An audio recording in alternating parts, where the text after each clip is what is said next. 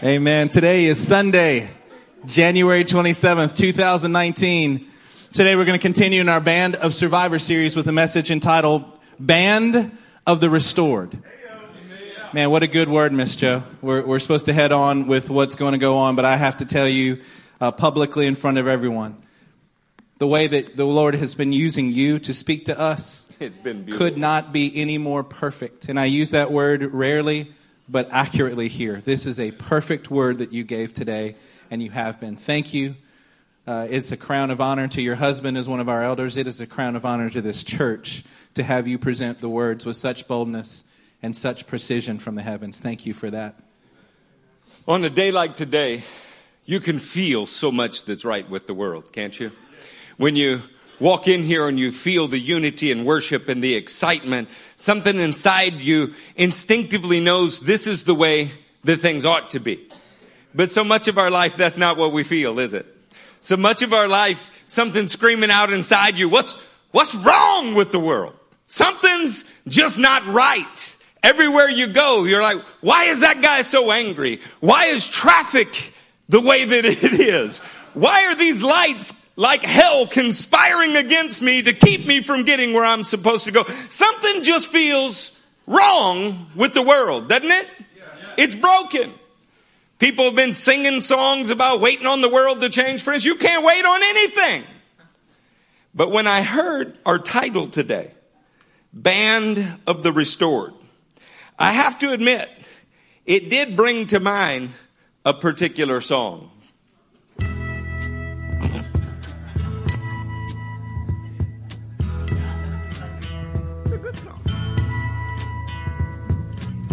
There's something happening here. What it is ain't exactly clear. There's a man with a gun over there telling me I've got to beware. I think it's time we stop. Children, what's that sound? Everybody look what's going down.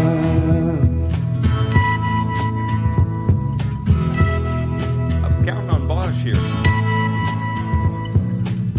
There's battle lines being drawn. Nobody's right if everybody's wrong.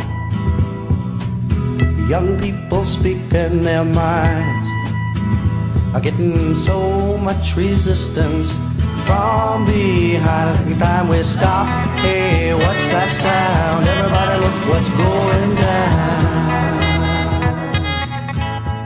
What an awkward minute and 9 seconds in church.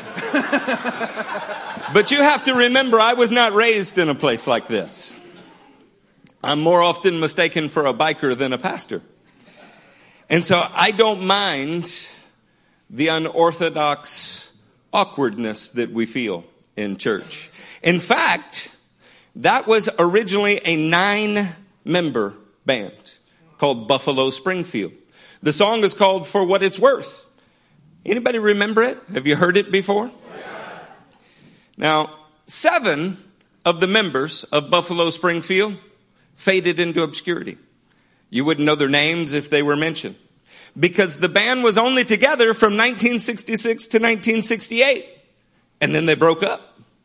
Like the Blues Brothers, sometimes you got to get the band back together. So what happens is 44 years later, they tried again. 44 years later, they're old and broke and broken down. It's like a VH1 behind the music story.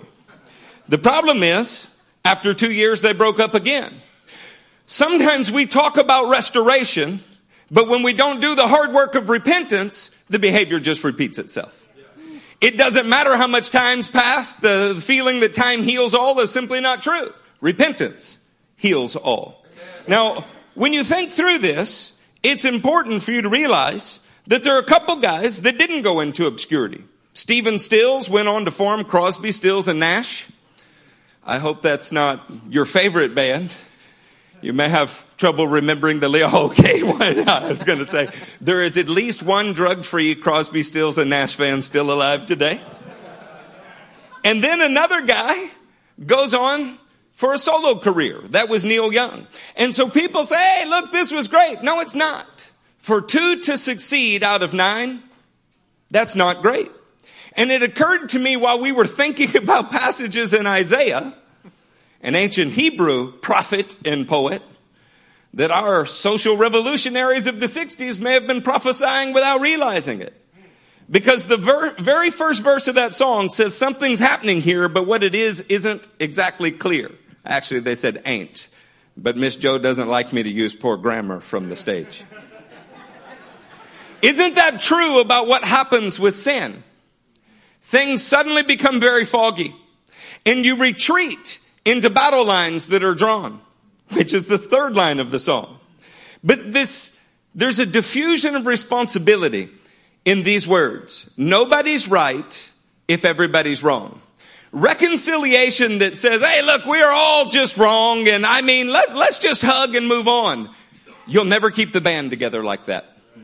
Because it doesn't force you to examine your behavior and what needs to change in you. Now, is it true that everybody's wrong? Of course.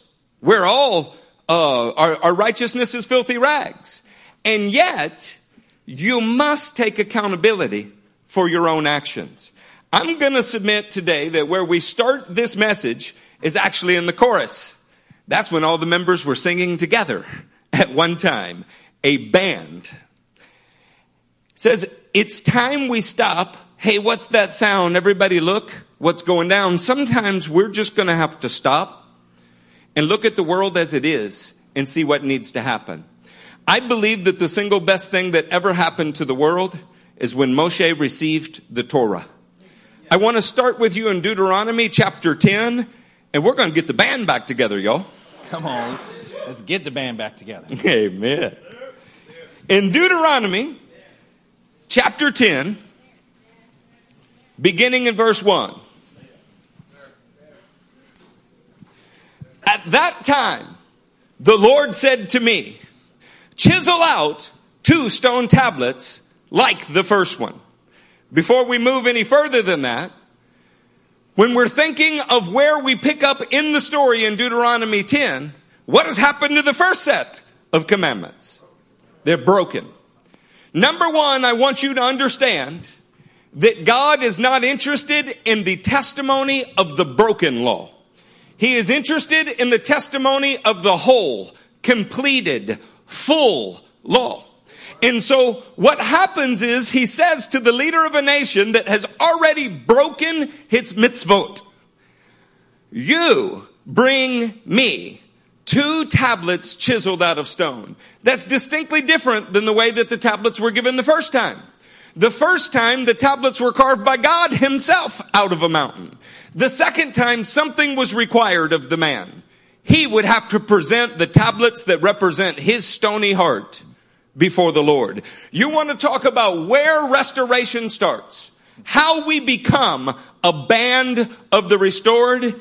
It's when we acknowledge that we have broken the commands of God. And by we, I mean you personally as well.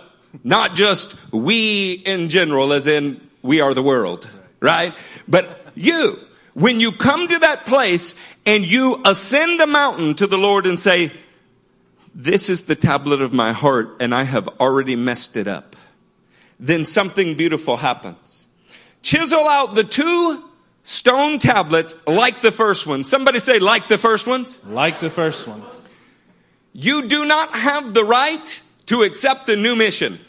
You cannot look and go, well, I know I messed all that up, so now I'm going to do something different.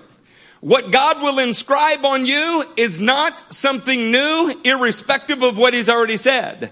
What he will inscribe on you is a return to your original mission with the power of his Spirit to complete it.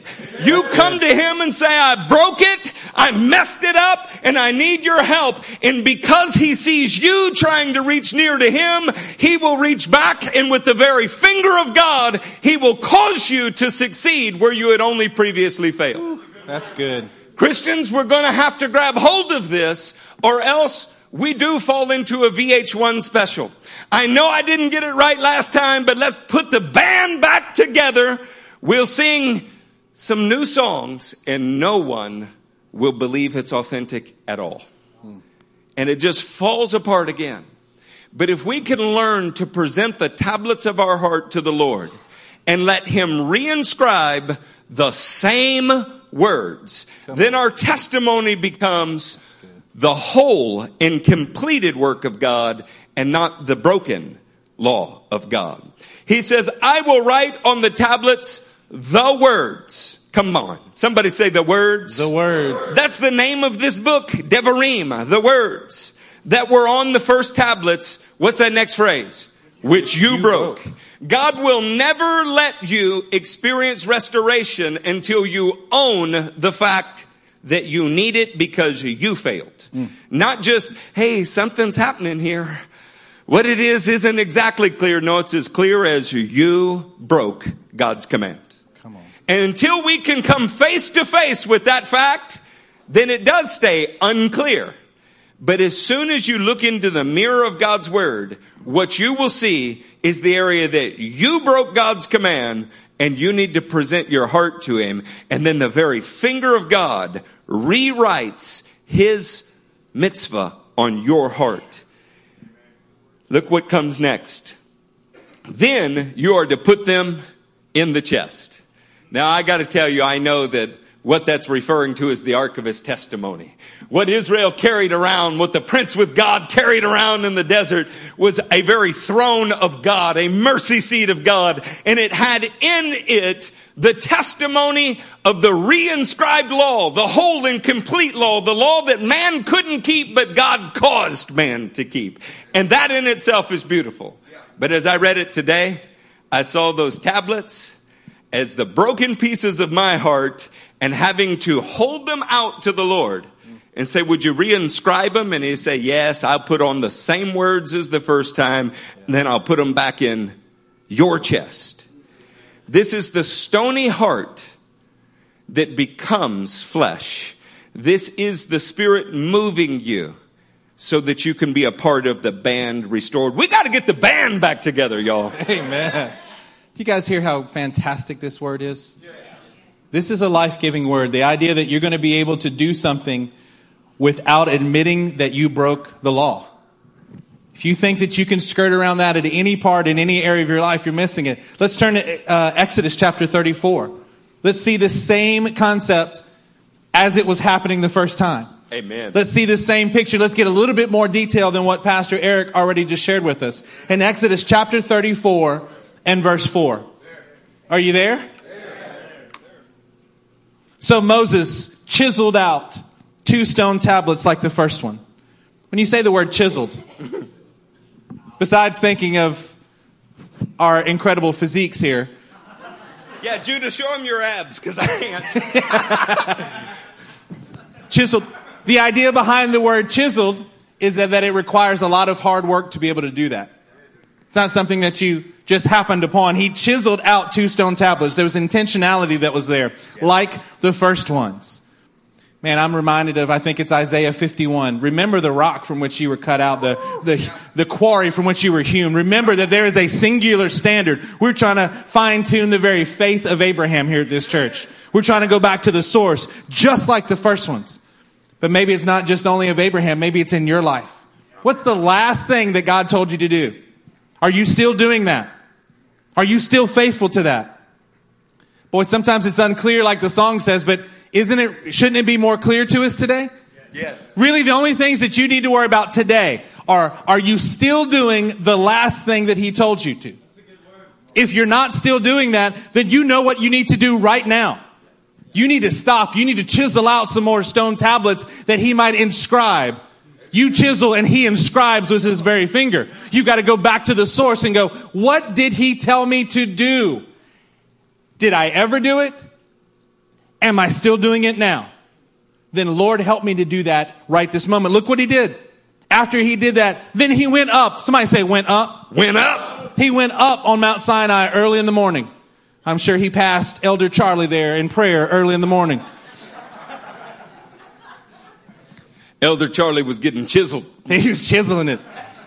As the Lord had commanded him to do. See, Moses was merely and powerfully doing exactly what the Lord had commanded him. And he carried the 2 stone tablets where?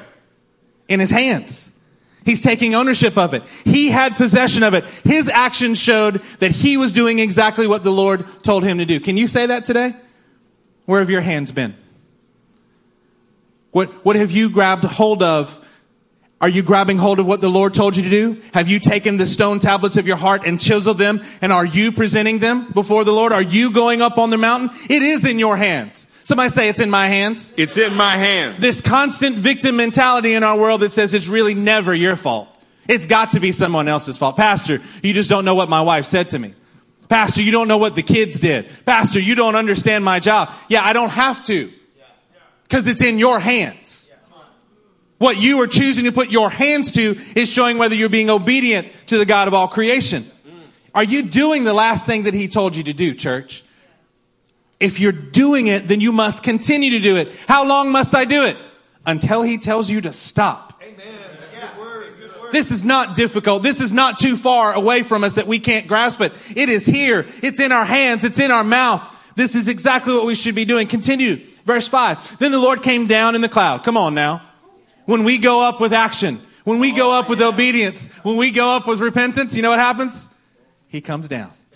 He comes down with his very presence. He brings restoration to your life. Do you need restoration today? Are there parts of you that are broken today? He will bring it to you. He will come down. But what is it predicated by? You got to go up. You got to go up. You got to have acts of obedience. You got to have acts of repentance so that you will rise up and he will meet you every single time with his very presence when we go up. Oh, come on, church. His presence comes down. You're not getting it like Pastor's preaching. He's preaching better than you're listening. If you want the Lord to come down and meet with you, it's required of you that you grab hold of your heart and you go up towards him. You got to korban towards the Lord. You got to bring something near to him. The book of James tells you. The book of Yaakov tells you. If you draw near to the Lord, he will draw near to you. You can't sit back on your blessed assurance and ask the Lord of the universe to come meet you where you are. You got to get up. You got to go up. What are you going to do, saints? You going to get up? You going to go up? Pastor, I know why sometimes it's hard for us to get up and go up. I just figured it out. The truth is sometimes we have our hands on other things. You ever seen a mom? Come on, moms. Oh, yeah. You got 17 bags, 4 strollers, and you only got 1 baby. I don't know how all that happens. I'm talking about the parents of single kids here. You get your hands full. What happens when somebody's asking you to go up? No, I got my hands on everything. Yeah. Church, the only things your hands need to be on is what the Lord has instructed you. Let it all go. Continue to read here. This is what happens. And he passed in front of Moses, verse 6. Let me go back to verse 5. Then the Lord came down in the cloud and stood there with him. Wow. Golly. And proclaimed his own name, the Lord. I'm going to tell you what my name is. Because the Lord himself has shown up. So he's going to declare his very character, his Hashem right there in his midst. And he passed in front of Moses. He didn't hide behind him somewhere. Wasn't playing hide and seek. He passed right in front of him. The Lord. You know what happens now? We not only get his name, but the Lord himself gives a 7-fold character trait. He explains the entirety of his character to Moses right here. Look at it. Come on, this is all the way back in the Old Testament. Man, I read somewhere that old wine was better. It is, in fact, better. The Lord, the compassionate. Somebody say compassionate. The gracious God. Somebody say gracious. He's gracious. Man, aren't you glad you're now at a church that doesn't teach the ridiculous thought process that the God of the Old Testament was somehow different in nature than the God of the New Testament? That's heresy. While quoting Hebrews 13 that he's the same yesterday and today forever, they will teach you that the Older Testament is a God of judgment. What does God define himself as? Gracious. A God of compassion. A God of graciousness. Slow to anger. Ooh, I need that. Come on, don't you like the people that are slow to anger? Abounding in love. Come on, back to you moms here for a second. Feeling compassion for our moms today. When you get a little one and you start turning to your husband and giving them a hug and the little one is like, whoa, what's this? I'm supposed to get your love, Mom. Do you know what the Lord being abounding in love is supposed to do? It's supposed to end every hint of jealousy amongst us. You know why? Because He's got enough love to pour it out on you and me and Pastor. That He's abounding in love. There's no end to His love. He's also abounding in faithfulness. It's not a Black Friday sale at Walmart. He's not going to run out. You don't have to trample each other in line. He can meet His need and my need, even though my needs are greater than His. He can do it all. He can even help Cody over there. He might even be able to get to you in the back, Andrew. There's something for everyone who will approach Him. He's teaching us about His character here. This is not some pie that once you cut a slice out, that's that much less for you. He's abounding in love. He is abounding in faithfulness. Maintaining love to thousands. You know what some translations say about this, Pastor? He says that He'll maintain it to thousands of generations. Oh, man. If He's going to maintain it to thousands, doesn't like that seem like it's kind of limited? No, He not only has enough love, but it doesn't wane over time. It doesn't cease and start to, that love that you have for that new thing that you get, that you really love, and then after a while it's just thrown to the side like everything else you have. See, He doesn't do that. He maintains His love. He has it, He keeps it, He maintains it, and He shares it with you as you come with your stone tablets and you come up that He may come down. Maintaining love to thousands of generations, forgiving wickedness, rebellion, and sin. We don't really catch that. He says the three things here that He also teaches us in 1 Kings 8:47. It's the same three topics and three categories of sin that He teaches us about in Psalm 19. Your wickedness, those things that you know you're doing and you have a hard heart about it. He can forgive you of that if you will chisel out that part of your heart and bring it to Him. Come on, get chiseled. He will forgive your rebellion. You know what that is? Those are the things that you know you're doing and you're just going to choose to keep on doing. You're breaking up the band. You're breaking up the band. And He forgives your sin, even the mistakes that you make. There's three categories there that He's telling us in Exodus that He continues to teach the Jews about through the entirety of the Word. He'll forgive any type of sin that you have if you will come up on the mountain and let Him come down and bring you His presence. Now, we all say the book of Exodus, but this is not the Hebrew name. It's Shemot. And that word in Hebrew means these are the names. Do you know what that is meant to convey to you? This message is given to people that He knows their names. It's not as if this compassionate, gracious, slow to anger, abounding in love, abounding in faithfulness, maintaining love, forgiving wickedness, rebellion, and sin kind of God does not know who you are, where you live, and the function that you're supposed to live by. In Hebrew, a name denotes a function. He knows what He designed you to do. And He is willing. He is compassionate. He will help you do it. But you are going to have to return to your design. Amen. He rescues us from slavery and brings us into the purpose of our design. Come on. We got to put the band back together, y'all. Get the band back together today. Look at the rest of verse 7 here. Yet He does not leave the guilty unpunished. Isn't that most people's picture of the God of the Older Testament? Oh, He's going to punish you. If He's just shown you compassion and been gracious to you to give you the strength to overcome sin, if He has been abounding in love to you, slow to anger, if He's been abounding in faithfulness, maintaining His love and forgiving everything that you bring to Him, at what point shouldn't He punish you if you neglect the entirety of His character? You got it coming. Come on now. This is the thing. We want to bring our lives to the Lord. Zechariah chapter 10 verse 6. Don't turn there. It says, I will restore them because I have compassion on them. Oh, come on. See, you thought it just happened when Jesus showed up on the scene in the Newer Testament. You thought that when He looked at people and saw them like sheep without a shepherd, that was the beginning of God's compassion. Clearly it's not. No, it's not. Clearly this was from the beginning that God is a compassionate God. Nahum chapter 1 says, the Lord is good, a refuge in times of trouble. Boy, doesn't that word just minister a refuge? Refuge. He cares for those who trust in Him. Let's continue on this thought. Turn to Jeremiah chapter 15. Oh, amen. Turn to Jeremiah 15. Find verse 19.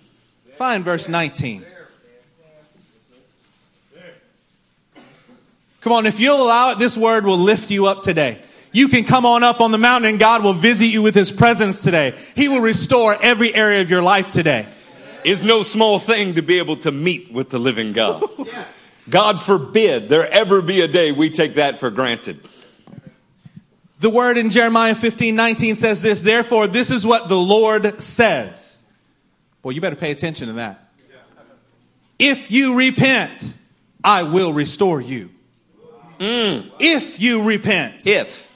That's the ridiculous nature that's going around in our country, in our world today. You don't really need to repent, but we're going to pray that God restore you. That's ridiculous. The Lord said, if you repent, I will restore you. It's almost like I'm hearing the echoes of Psalm 51 that he'll restore to us the joy of his salvation in us. Think through this, saints. This is not because we're adding some condition. In fact, as much as I would have liked to have been there when Jeremiah wrote this, I didn't write it. You would never restore a car that was in the car crusher and plan to stay there. What would be the point? If we will not walk away from the crushing weight of our sin, then how could you ever hope for restoration to last? Restoration begins when we turn our back on what has been destroying us, the crushing, oppressing weight of our disobedience. Repentance always precedes the restoration that God has. Repentance is going to precede the restoration that God has. In Psalm 126, can you put this on the screen? You guys don't need to turn there. Stay right there in Jeremiah because I'm going to come back to it. But in Psalm 126 verse 4, it says, restore our fortunes, Lord, like streams in the desert. Those who sow in tears, those who repent, those who chisel out their stony hearts will reap with songs of joy. They will get restoration. He who goes out weeping, if you die to yourself and allow yourself to be broken by his word, God, the arrogant will not stand in his presence. Neither will the cowardly. So if you're too cowardly to get over your arrogance, you're in double trouble. He who goes out weeping, carrying seed to sow, will return with songs of joy, carrying sheaves with him.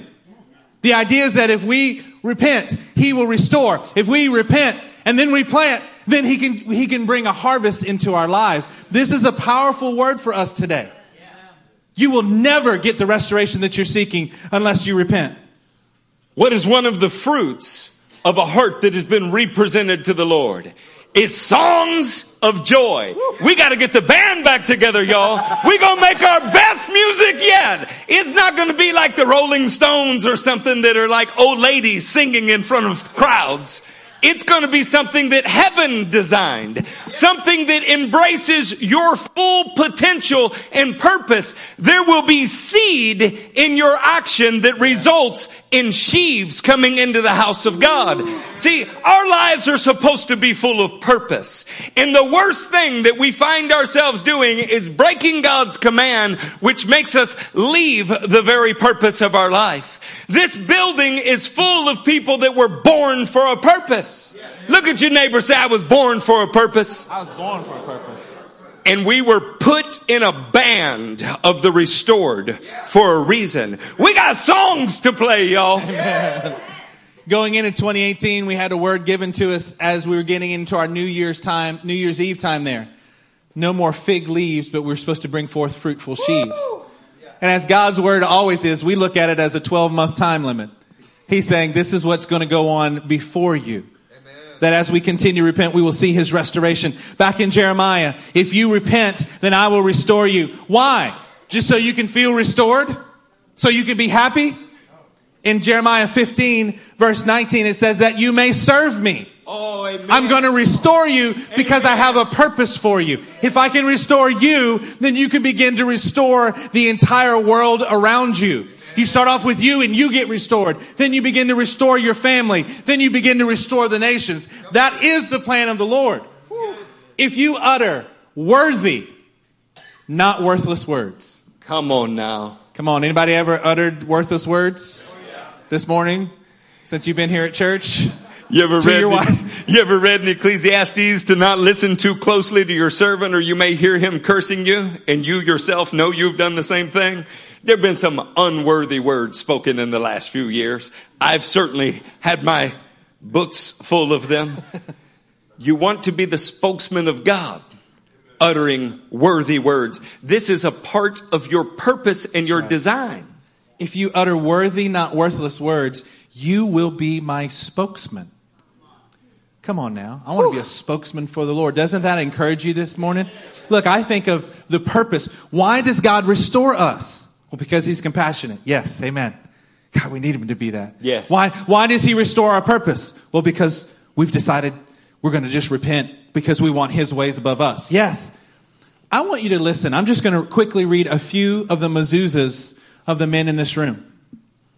I want you to listen to this for a second. If you're not familiar with that term, it's an adaptation for us. Every single Israelite was supposed to place on the door frame of his house, and in fact, every room to any building that was for a clean purpose and not unclean, a statement about Israel's destiny and future that comes from Deuteronomy. What we have done is tried to discover the purpose for which each of us were created while we are on the earth and focus our families, each family in their unique purpose. We call that a mezuzah statement. Mezuzah, to reflect the restorative light of God's word. Reflecting God's restoration, Steve Thomas. To light people on fire for the heart of God, Nolan Hewitt. Well, that sounds like a good tag team there. One's lighting a fire and one's reflecting the light. That's pretty good. Get the band back together. Tisdale, to illuminate the presence of God to others. I want you to start hearing the restorative nature of what God calls us to do. The reason that you repent is so that you can be restored, that you might serve him. The purpose that he gives to you is that you might be restored, and then you go and begin to restore others. We could almost call your mezuzah statement the restoration statement for your life. Let's listen. Let me find some others. Chris Reyusora, to shine the light towards the way, the truth, and the life. Gabriel Arias, to be a burning light that shines the life of Christ, beckoning the lost and awakening the latent. To repair by cultivating an atmosphere for restoration, says the Moloch family to JJ. To help others get a revelation and see the living God, Treaster. To teach the lowly and distressed how to fight, how to take new ground, how to be restored, Judah Stevens. Setting people free from the effects of sin and anchoring them to a hope in Christ, Mr. Linton. Are you hearing the words of restoration in this? Why should you be restored today? So you can feel better? Absolutely not. That's the least of the benefits. You are supposed to be restored today that you might impact the world around you and restore the world. See, as a band of the restored, you make a whole song. As individuals, you end up with some sinful solo career. And what we want is we want to get the band back together. Come on. If you loved the Temptations, it was never the same when Ruffin Smith left. Maybe that's not your deal. Maybe you were there when David Lee Roth, a Jew, was singing about jumping for Van Halen. But I gotta tell you, it's not the same when Hagar came in. Not into Abraham's life, but into Van Halen's life. What I'm getting at is we need every member of the band. When you lose a key member, and I want to look at your neighbor, say, I'm a key member. See, we need you because God designed you with a purpose, and our purpose is locked together to make, well, a harmony. The chorus that we're supposed to bring is songs of joy to the whole world. In fact, you can't think of joy to the whole world without thinking about the prophet Isaiah in chapter 11. Let us go there now. Amen. Say there when you were there. If you were a King James only fan, you are about to be shocked and awed. I myself am going to read this in the New International Version to avoid the embarrassment of explaining what the whole of an asp is. Isaiah 11:3. And he will delight in the fear of the Lord.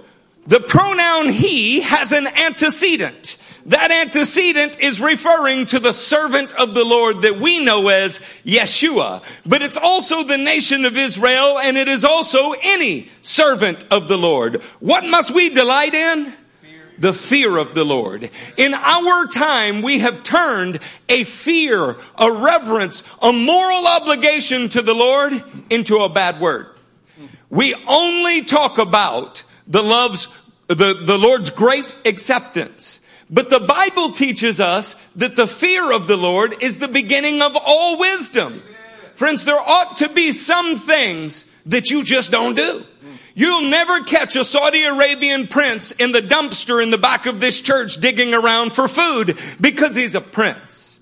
You are a member of a kingdom. Jesus Christ is not the king of mice or goats or cats. He's the King of kings.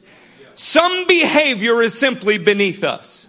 In breaking up the band, that's beneath us. If we learn to delight, to be pliable in the fear of the Lord, then something happens. It says he will not judge by what he sees with his eyes or decide with what he hears with his ears. How many times have your eyes led you astray? Most of the time. Shimshon is one of those men that when he lost his eyeballs, he could see for the first time. Come on now. Our ears don't always tell us the truth. Our ears hear and hold on to an offense that was never intended. Our eyes infer things that didn't actually happen. In fact, there was a U.S. president not that long ago that said, "Don't believe your lying eyes." I'm glad you didn't understand that. It had to do with an Oval Office incident.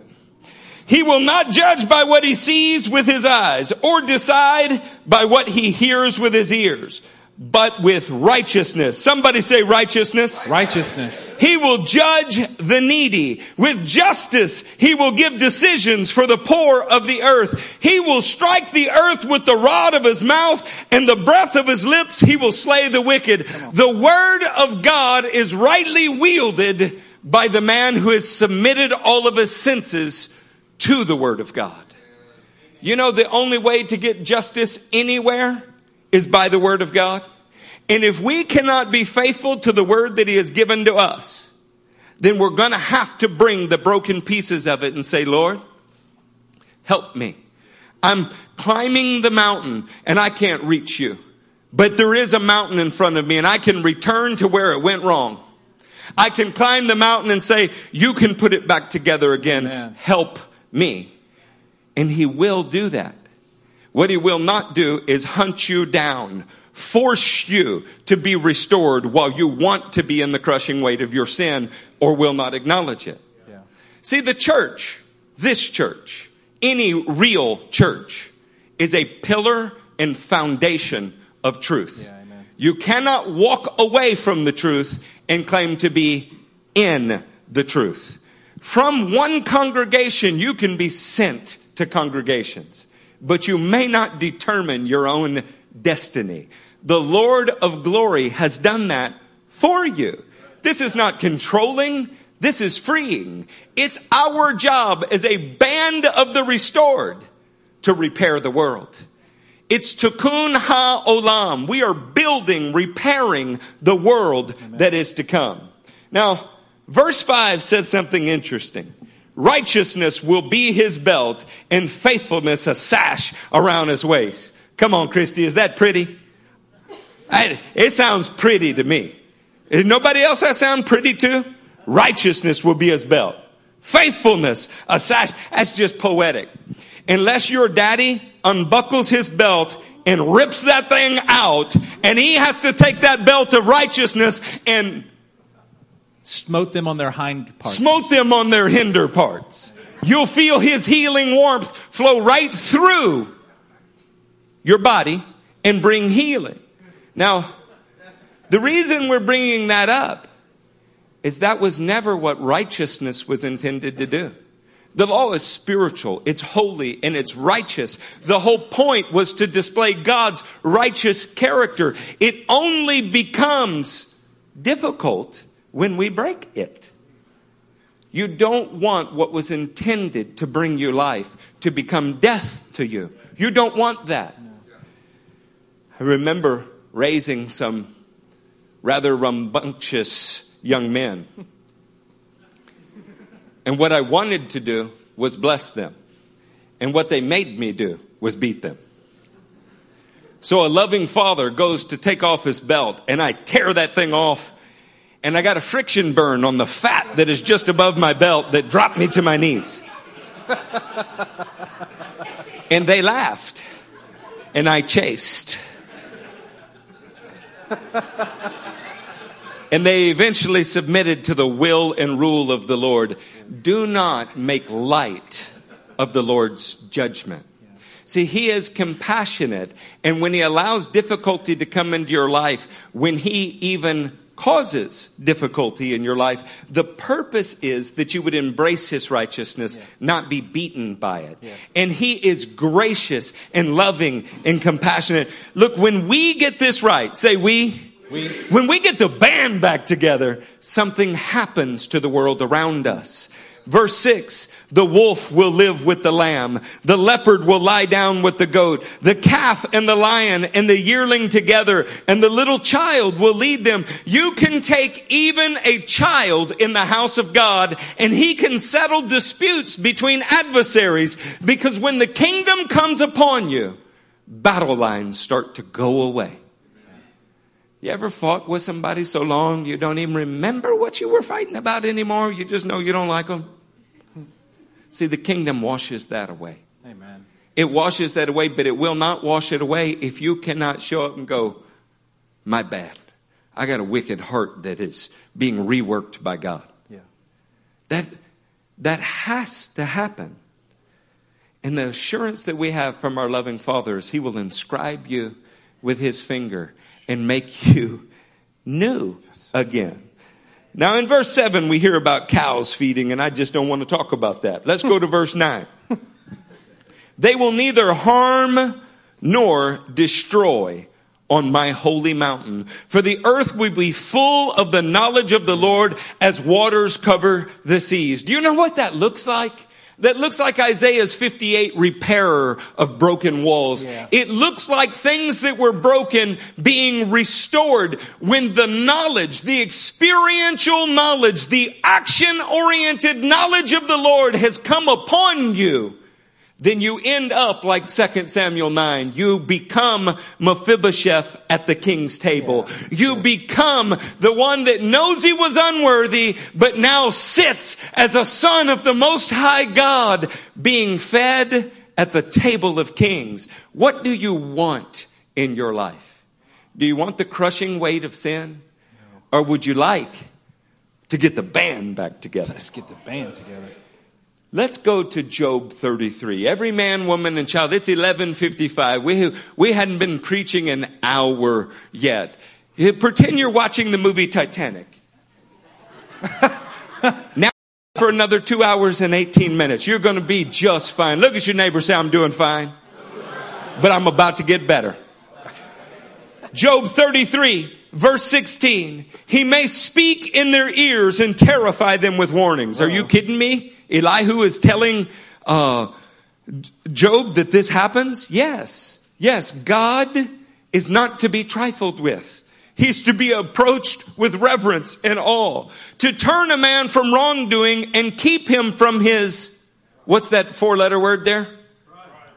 Pride. It may be 5 letters, but it's graceless. And it goes with any 4-letter word that the French may speak. Pride can keep us from yielding to the Lord, hearing the Lord. Pride can be wrapped around our neck like a millstone and cause us to sink in the sea of humanity. Why does God warn a man? Why is he willing to terrify a man? Verse 18. To preserve his soul from the pit, his life from perishing by the sword. God wants to save your life. The Torah, the Tanakh, the Brit Hadashah, the entirety of the Bible is about the preservation of life, restoring what is broken. These things are not to kick us while we're down. They're to show you your place so that you will climb the mountain with the broken pieces of your heart. In verse 19, or a man may be chastened on a bed of pain. Now, if you think that's an Older Testament concept, What will you do when you read through Revelation 1, 2, and 3 and see the same admonition given in a New Testament church? I will rack you on a bed of pain. That's Jesus speaking. So that his very being finds food repulsive and his soul loathes the choicest meal. His flesh wastes away to nothing, and his bones, once hidden, now stick out. His soul draws near to the pit, and his life to the messengers of death. You know what this reminds me of?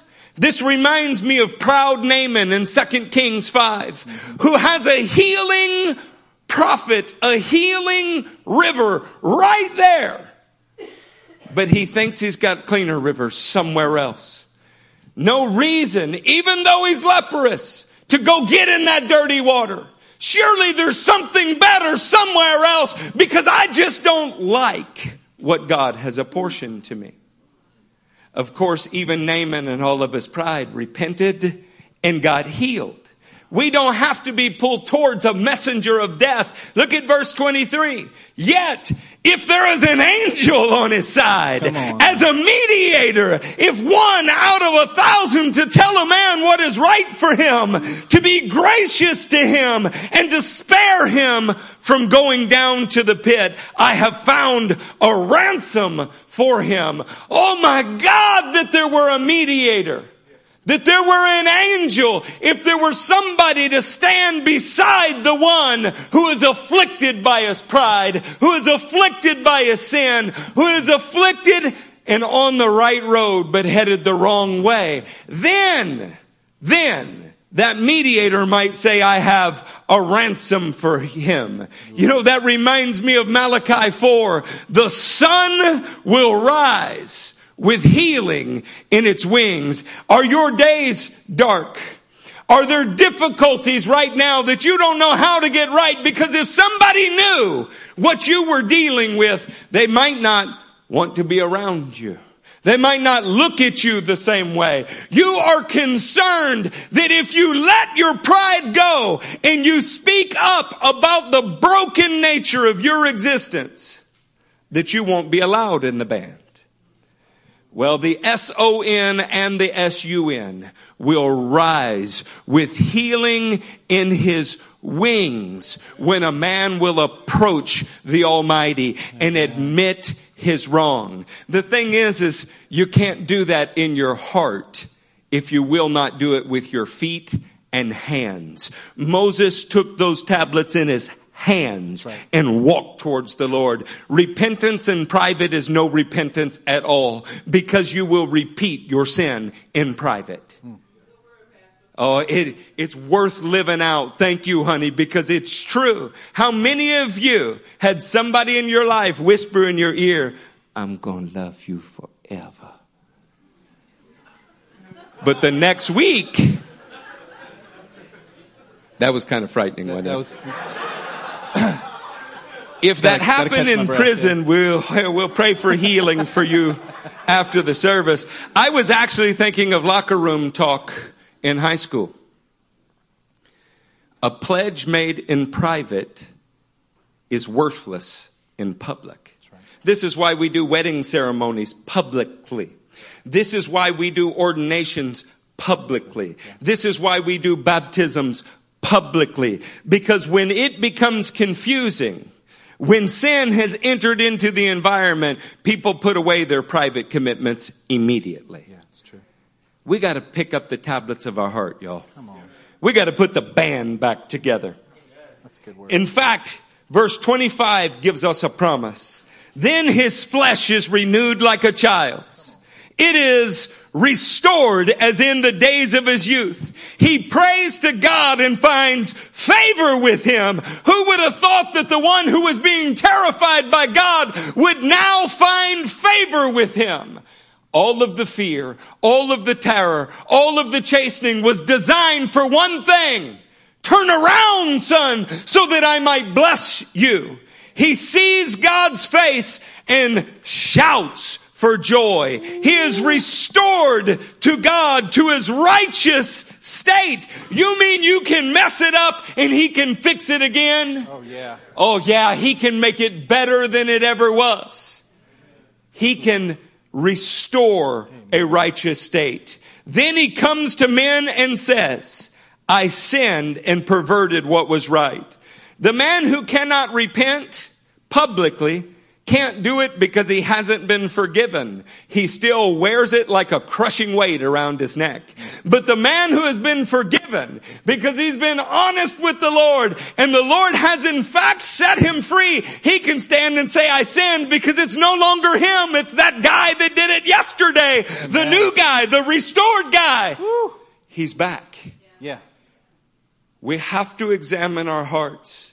The men who are repenting among us are the ones that are close to God. Yes. The men that are refusing to repent among us, they're the ones that are far from God. And if you don't think that you need to repent, perhaps you should re-examine the tablet of your heart. Verse 28. Actually, let's finish 27. I sinned and perverted what was right, but I did not get what I deserved. Amen. Oh, is that a good feeling? That's a great feeling. Assad, I saw you nodding back there. You know, it is said that grace is when you get something you didn't deserve, and mercy is when you don't get what you do deserve. You know, praise God for mercy. He redeemed my soul from going down to the pit, and I will live to enjoy the light. Do you want to live? Yes. Do you want to enjoy it? Yes. We got to put the band back together, y'all. In Psalm 36, it actually mentions that it's in His light that we see light. We want to be able to enjoy the light of His life that He gives. I'm going to go back just for a second, Pastor. Do it, brother. I'm enjoying this. Guys, we actually enjoy doing this with each other. This is a fun thing to do. I was particularly touched by the story of Naaman. Whew. I want to go back to that for just a second because I think there's still some meat on those bones, Pastor. It might even be rotting off those bones. It might even be rotting off those bones. In the story of Naaman in 2 Kings 5, I believe it is, Naaman is given a way to be restored. He's given a process by which he can be healed, and he doesn't like the process. There are people here today that you don't like the process that's set before you, and it's causing you to stay in a leprous condition. Oh, Jesus. Wake up. We are trying to get you to move towards the kind of restoration that the Bible prescribes. Yeah. Do you not like it because it's too difficult? Because it's different than what you wanted? That means you're still on the throne of your own heart. Oh. Repent before Him today that you might be restored and you might serve Him. Don't be Naaman in this place today. Yeah. There are some Naamans that are sitting here today. I can feel it in my spirit. I can call you by your regular name, or I can call you by what I'm feeling now, and you're just being Naaman. You don't like what God has prescribed for you. You don't like the people who He's prescribed it. You don't like the way that we say it. You don't like... That's fine. All of those things, and you're the one that's staying in leprosy. You're the one staying under the crushing weight of sin. This word today is to try to liberate you from where you are. We had an incredible service Wednesday night. Incredible. Oh, my. Set free. We had people having visions and dreams of enemies being torn off of people. We had incredible things. We had freedom. And if you don't repent today and keep being restored, you're not going to enjoy that freedom. You're going to go, wow, what a great service that was back in the day somewhere. We want you to have a life that is showing that you're restored. Turn with us to Psalm chapter 80. You're going to see this in a beautiful way right here. Amen. Psalm 80. We want all of our vocalists. We want all of our instruments. We want to get the band back together. We want the band back together. Come on. We want your mezuzah in harmony with all of the other mezuzahs, because we're going to fix this thing. We're going to see the world change. When you get right, the world will start to get right with you. You have more godly power than you realize, but it all starts from broken places. Ooh. Psalm 80, and let's go to verse 16. And speaking from a place like Naaman, speaking from a place of being down, your vine is cut down. It's burned with fire.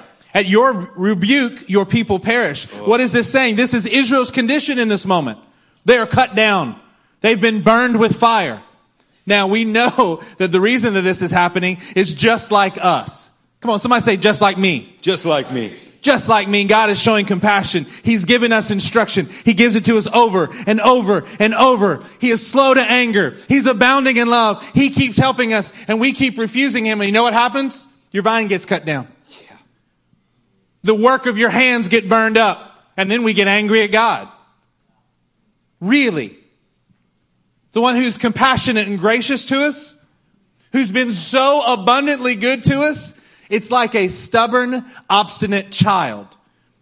You cannot do enough to make them happy. You are the adult serving the needs of serving the wishes and the whims of some little child. God puts an end to that because he cares for us and he wants to change us. Yeah. Look at verse 17. Listen to this. Let your hand rest on the man at your right hand. What an awkward saying in English. Oh, man. Let your hand rest on the man at your right hand. Who is this? This is God the Father resting his hand upon Jesus himself. Let your hand rest on the man at your right hand, the Son of Man you have raised up for yourself. In Job, Elihu is telling Job, man, maybe we should call for an angel to come and be a mediator for us. You know what God does here in Psalm? He does something even better than what Elihu could have ever hoped for. He doesn't just send an angel. He sends the very Son of God to work on our behalf as a mediator. Oh, man. Man, Asaph here in this song, in this psalm, is prophesying about the exceedingly abundant kind of provision that God gives when we will but cry out to his name. Amen. We will stop operating in our own pride, our own brokenness, and we will actually reach out to him. The man at his right hand, the very Son of Man that he raised up for himself.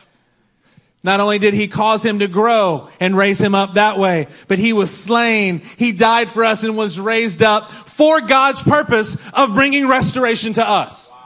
This is like in Paul's writing where he says, there is but one mediator between God and men, Jesus Christ. He's not meaning to correct Elihu, but he's letting you know what Elihu was crying out for in Job. God's done one better. He didn't choose an angel. He chose his very Son, and he sent his Son to you. How long could we stand back when God has sent his own Son for us? See, he's more than come down to meet you on a mountain. Yeah. He's gone down to snatch you out of the very depths of your own personal hell. He wants to put the band back together. Come on now. Psalm 80 is not just a writing. It's not just in the Ketuvim. It's writing set to music. What do we call that? He's putting the band back together. And we got a new leader, y'all. We got a new lead singer. And it's not Hagar. It's Jesus the Christ. Amen. Verse 18 says, then we will not turn away from you. Revive us and we will call on your name. Now wait a second. We just had this revelation of the Christ in the book of Psalms from Asaph. Do all this, Lord. Come and show us. Then we will not turn away from you. Revive us and we will call on you. So let me get this straight. We won't turn away after you actually restore us, bring us back to life, tell us your name, explain your character, demonstrate it to us. Yeah, after all that, we're not going to turn from you again. Well, amen. But even in case you do, look at verse 19. Restore us, O God. Get back to a repentance that he might restore you. Amen. O Lord God Almighty, make your face shine upon us. Boy, doesn't that sound familiar? Woo. That we may be saved. You know what the truth is? Is sometimes to have him show his face upon you, you're going to need to show your face to him. You might even have to show your face in a building. Or in a circle that you walked out of. Or in a situation that you made dirty. Or in a conversation where you hurt someone. You might have to have the courage to show your face. But when you do, listen to the compassion of our God. He doesn't strike it. He doesn't pull out your beard. He doesn't rip off his belt of righteousness and whip you. He makes his face shine upon you. See, if we have the trust in him to present ourselves to him even when we know that we did wrong and do it in a public way, then you can be assured that he will restore you. Amen. That is a good God. It's not only in the Newer Testament. It's all the way back to Deuteronomy 30. He says, the Lord God will restore your fortunes and have compassion on you. When? When you turn wholeheartedly to Him and obey His commands. This is the same contiguous message that you've gotten from the beginning of His Word all the way throughout. Turn with us to Acts chapter 3. We've got 3 more passages of Scripture. Can y'all stay with us for 3 more passages of Scripture? Who in this room will give us 5 minutes? Amen. It looked like we got at least 5 hours with all those 5-minute gifts. Acts chapter 3, verse 19. It says this, repent then and turn to God. Isn't that where it all starts? It is. It really all starts. What was the message? The very first words that Jesus presents in the Gospels. The very first message that He has when He begins His ministry. The very first word, repent, for the kingdom of God is at hand. Repent because you need to be restored so that you can go and begin to restore others and bring the kingdom here on this earth. Repent then and turn to God so that your sins may be wiped out. Oh man, what a good word is that. That's better than the Beach Boys singing about it. Your sins wiped out. Public admittance. Coming honestly before God and His people. It wipes out your sin. Man, if we were talking about your credit card debt, you'd have come out of your feet right now. If we were talking about the mortgage to your house, you'd have leapt out of your seat. We're talking about something that damns your soul, and He will wipe it out. Yeah. Have you heard that message, that debt forgiveness program, so much that you're numb to it? Because to have a mortal offense against God wiped out simply by going, I was wrong, seems like such a cheap exchange. And it becomes even cheaper when you can't even say, I was wrong. We say what's happening here is not exactly clear. Battle lines have been drawn. Right. See, the words to that song were prophetic about why the band broke up. Nobody could take responsibility for their own actions. The restoration of the world begins with the admittance that you broke it. And as soon as you will do that, God's face begins to shine upon you. And He will bring beautiful things to you. And that's the very thing that shows whether you are actually walking in repentance or not. Look at it. It's on your screen. Look right there at verse 19. Repent then and turn to God so that your sins may be wiped out. How do you know if your sins have been wiped out? That times of refreshing and restoration may come to you. If you're not walking in restoration in a refreshing time, you know what you're not doing? You're not repenting. If you will repent, the Lord can restore that which has been taken away from you. He can put you back in a place where your hope is revived, where your strength is renewed, where your spirit is on fire. This is what comes from repenting, is the times of refreshing may come, and they don't just come randomly. No. They don't just come from your pastors or your church. They come from the Lord Himself. Oh, man. Come on now. We need some refreshing in this place today. Anybody in here want refreshments? And I do. Look at the next verse. And that He may send the Christ. In case you thought He was only going to send refreshment and restoration. He's going to send His very self to you, who has been appointed for you, even Jesus. He must remain in heaven until the time comes for God to restore everything. The whole goal is that He will restore all things unto Himself. He will present us as a bride that is beautiful without spot or wrinkle. He will present us to Himself in a perfected manner. So how He's doing that is He's doing it in your life. He's doing it in my life. He's doing it in this band of the restored here at this place, that we might be restored, that in due time we will help Him accomplish this to restore everything in all things.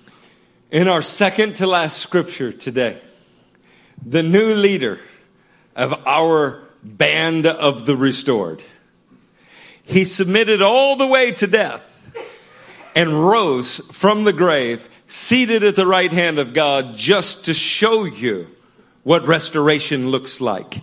That if you are not dead yet, you have not begun to go as far as He's willing to go to snatch you out of something. Amen.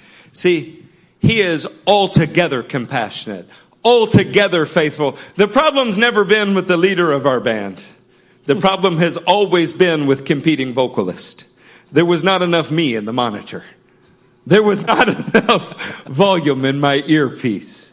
See, we are going to have to come to grips with the fact that we are in a band of the restored, but He is our leader.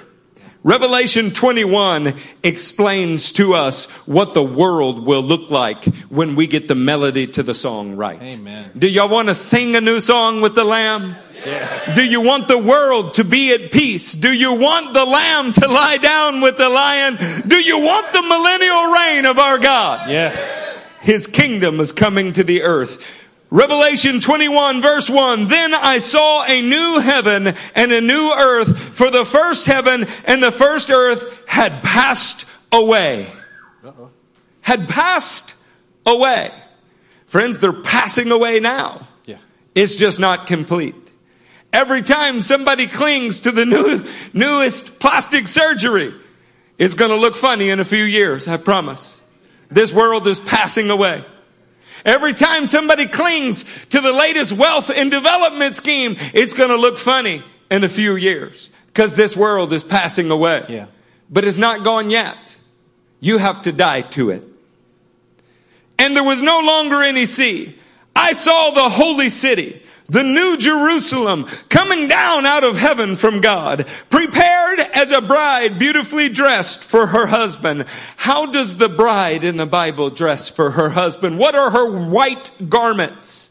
Righteous deeds. Righteous deeds. See, we are a people that must be restored.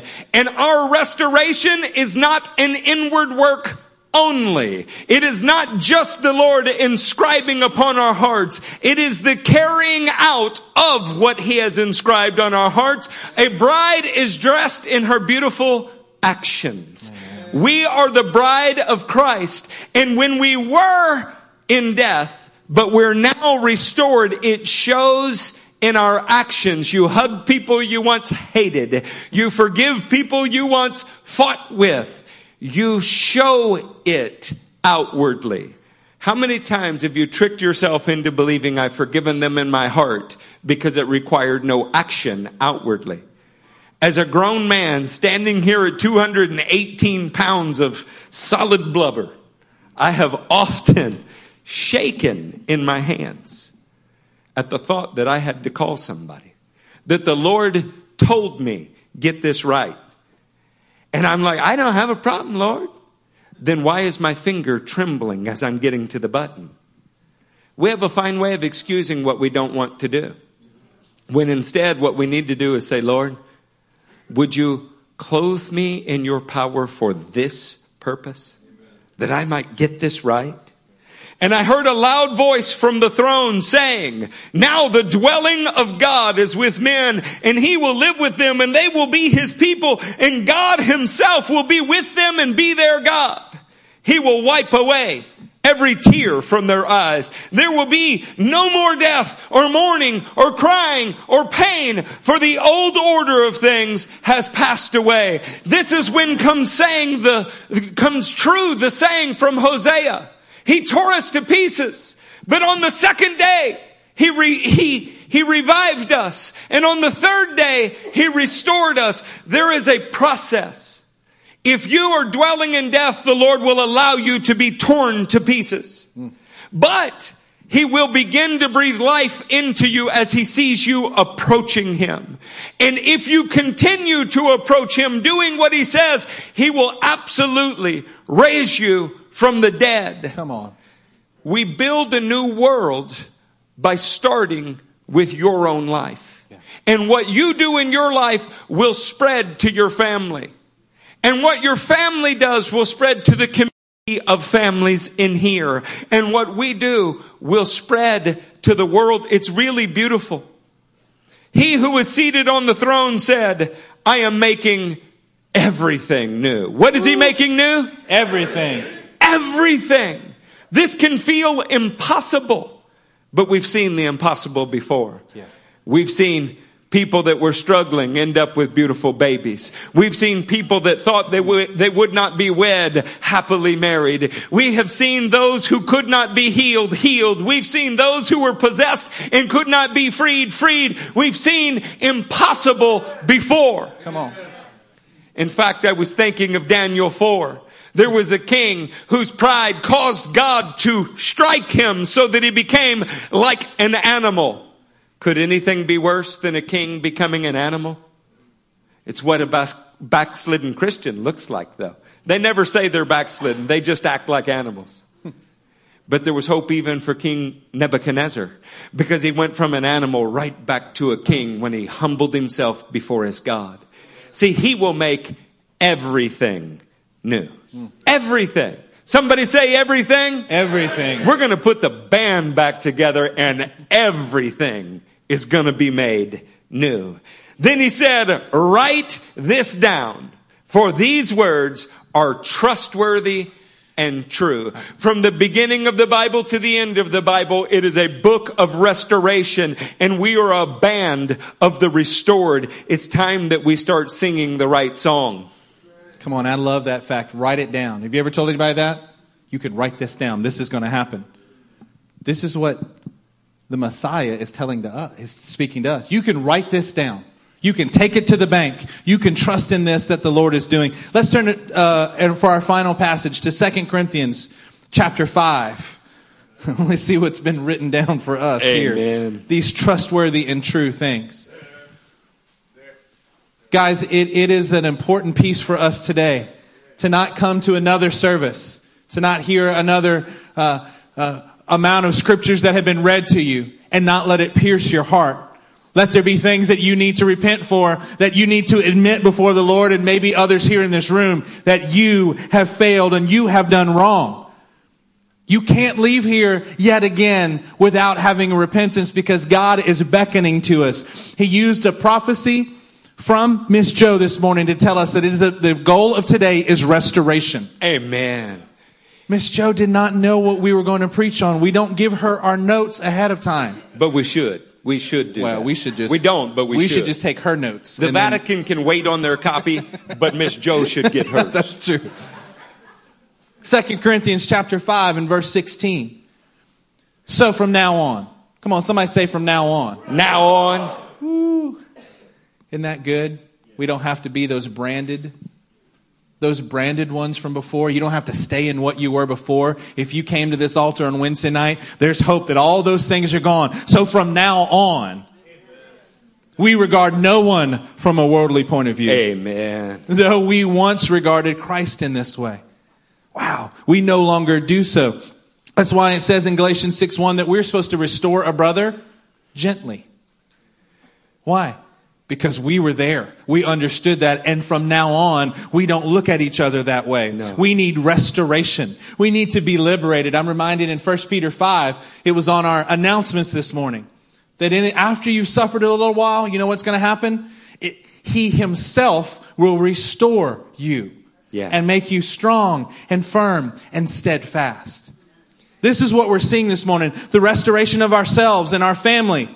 And this entire world must be the aim of our engagements, of our exploits, of what we are engaging in every day. It has to be for restoration.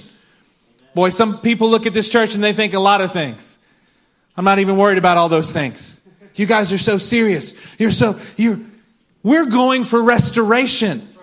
We'll do anything that it takes. We want to die to ourselves daily that you might find restoration, that you might be able to serve him as his very spokesperson, as a mouthpiece from the heavens. But you can't do that if you can't admit where you are. From now on, from this moment forward, be quick to repent. Be the first to repent. It's not a sign of weakness. I know that some people in this room think repenting and being good at repenting is actually a sign of some weakness that you have. I don't want to, I'm not being very genuine about it.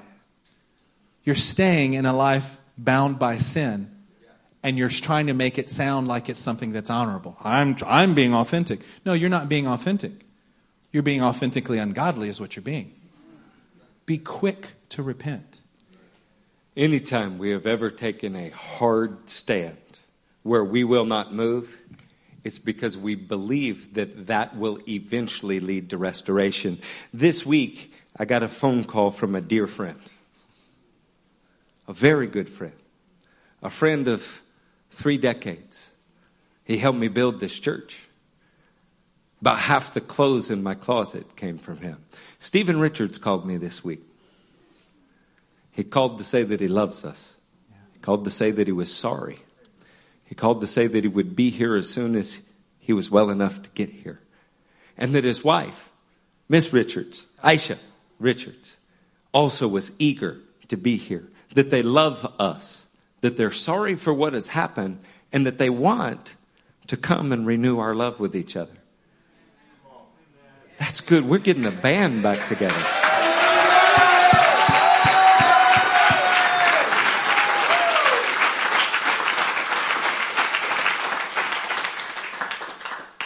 We didn't put requirements on them.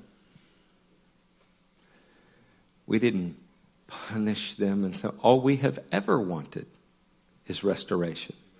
That's true for every person that is not here now that knows that they're supposed to be. That's all we've ever wanted. Because that is what this book is about. It's not about counting men's sins against them. It's not about labeling people by a mistake they made. It is about taking responsibility so that you can get restored. Yeah. That's all we want. Amen. That's what Christ wants for you. That's what we want for each other. We want to be a band of the restored. In verse 17, therefore, if anyone is in Christ, he's a new creation. The old has gone, the new has come. You may have heard that so long that it's lost its meaning. You are declared new in Christ immediately, but in reality, the tenses of the verbs of the old has gone is literally, it's still in the process of starvation. See, you're declared new right away, but you're having to starve the old man out of your life. You're counting him dead, but he's not actually dead. You have to not let sin reign in your mortal body. Right. Because while you've been stamped of God, you have something else in you as well. And it's at war with what you know is right. So the promise is, if you get into Christ, you are declared new. And that the old is dying. Amen. The new has come. You're given the new before the old is gone. And you're declaring that the old is gone because you have the new. All this is from God, who reconciled us to himself through Christ and gave us the ministry of reconciliation. What is the ministry of a Christian? To restore things. That's all we want. That's all we want with anyone, starting with the people in the seats. That God was reconciling the world to himself in Christ, not counting men's sins against them. And he has committed to us the message of reconciliation. Listen, this is what the gospel is about. That you can be raised from the dead, first spiritually and then in a physical resurrection. That what happened previously is washed away and you stand a member of the band of the restored with Jesus Christ as the lead singer. Amen. And the whole world enjoys a beautiful new song. Amen. Look at verse 20. We are therefore Christ's ambassadors. Who's the we here? We who've brought our tablets of obedience and repentance up the mountain. We who have had his name and character revealed to us through his restoration power. We who represent him and have been restored. Amen. We in this room, we the band of the restored, with worthy words to speak, so that we might speak not only on his behalf, but we will speak his very words. We will speak his truth. We are therefore Christ's ambassadors. We represent him. We walk in his authority. We are taking the rules of some other kingdom and showing and displaying them here on this earth. As though God were making his appeal through us. It's because he is making his appeal to us. What is appealing is to see someone who can repent and watch their life be restored. There's something that is so savory. There's something that is so beautiful about that. It's not the strength that you have that God needs. It's when you allow your weaknesses to be celebrated. It's when you can rejoice and that his strength is being made perfect in you. That his restoration power is at work in you each and every day. We implore you on Christ's behalf. Oh, come on. That's our cry for you today. We implore you. We beg you. We say that this is what the Lord wants for you today. Be reconciled to God here in this place today. Be reconciled to God. This is all this ministry is about. We want what happens in you personally to spread to your family. And what happens in your family to spread to the nations. The message that men can be reconciled to God, have their purpose restored, that they can put the band back together.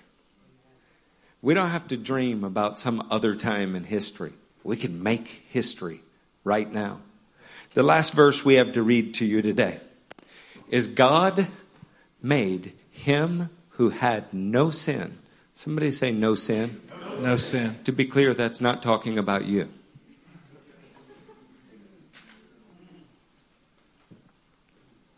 It's funny that Christians are like, oh yeah, I used to have real problems, then I got saved. Like the last time they repented was at the moment of their birth into the kingdom. If that's true, then you were stillborn.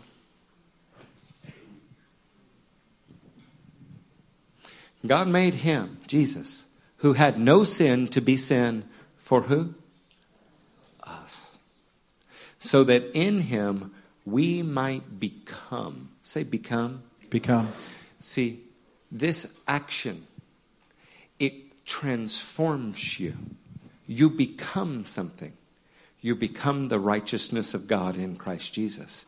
The whole point is if he's going to make you his ambassador, you have to have experienced it yourself. The more experienced an ambassador is, the better ambassador he is. Those who have sinned much love much. See, the more a man has repented, been close enough to the Lord to see the condition of his own heart, the more that happens, the more he in turn loves the Father and loves his fellow man who needs what he is getting.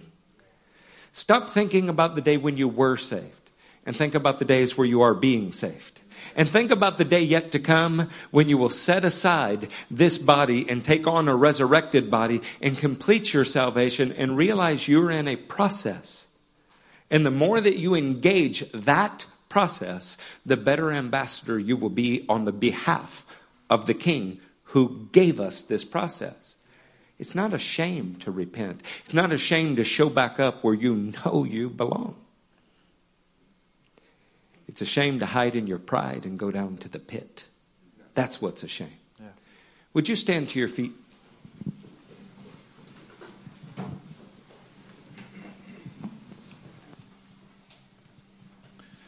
As we begin to pray, Pastor Eric and I have given you what we feel like the Lord put on our hearts. The question that you have to ask yourself today is,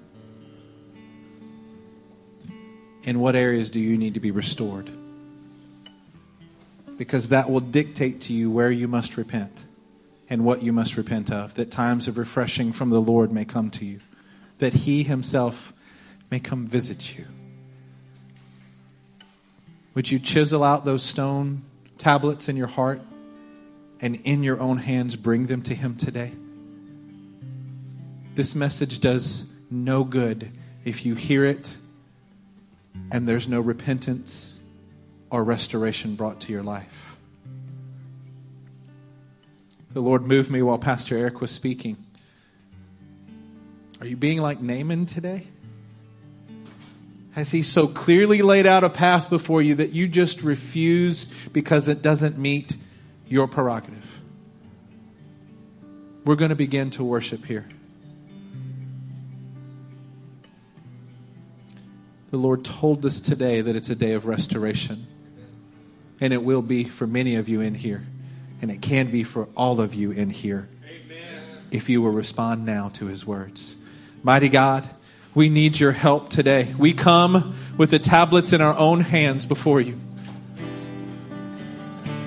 Lord, would you bring repentance in this place today, that we might feel your restoration, that we might feel that time of refreshing and new life that needs to come upon us now, mighty God. Do not let any man or woman, young person in this room, stand as Naaman, neglecting what you're actually telling them. You have a chance for restoration today. You are telling us, you are moving us. It is your great compassion that is showing us that you want to restore people today. God, may we respond to you now in every area of our life. May we hold nothing back from you now, Lord. Let us hold nothing back. We repent, Lord. We repent now. We repent often. We repent with all that we are, God, that we might feel your presence upon us. Move upon your people today.